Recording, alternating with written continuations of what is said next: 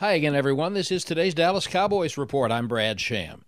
Because they're on a schedule for next Monday night's game with the Giants, the Cowboys are going through their usual Monday light practice today, coming out of their bye.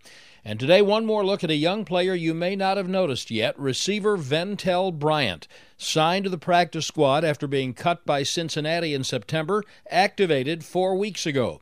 The rookie has proven to be a special teams standout in 3 games, despite only having played special teams 1 season at Temple. So what's his secret? I don't think there's any secret. Going to college at Temple University, we're all big on effort and toughness. And, that's just one thing I thrive on.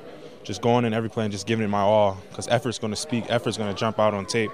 And just playing that way, I feel like it fits for this team, and this is what this team's all about, effort and edge, and that's what I want to bring to this team. Ventel Bryant is already bringing that. That's today's Cowboys Report. I'm Brad Sham.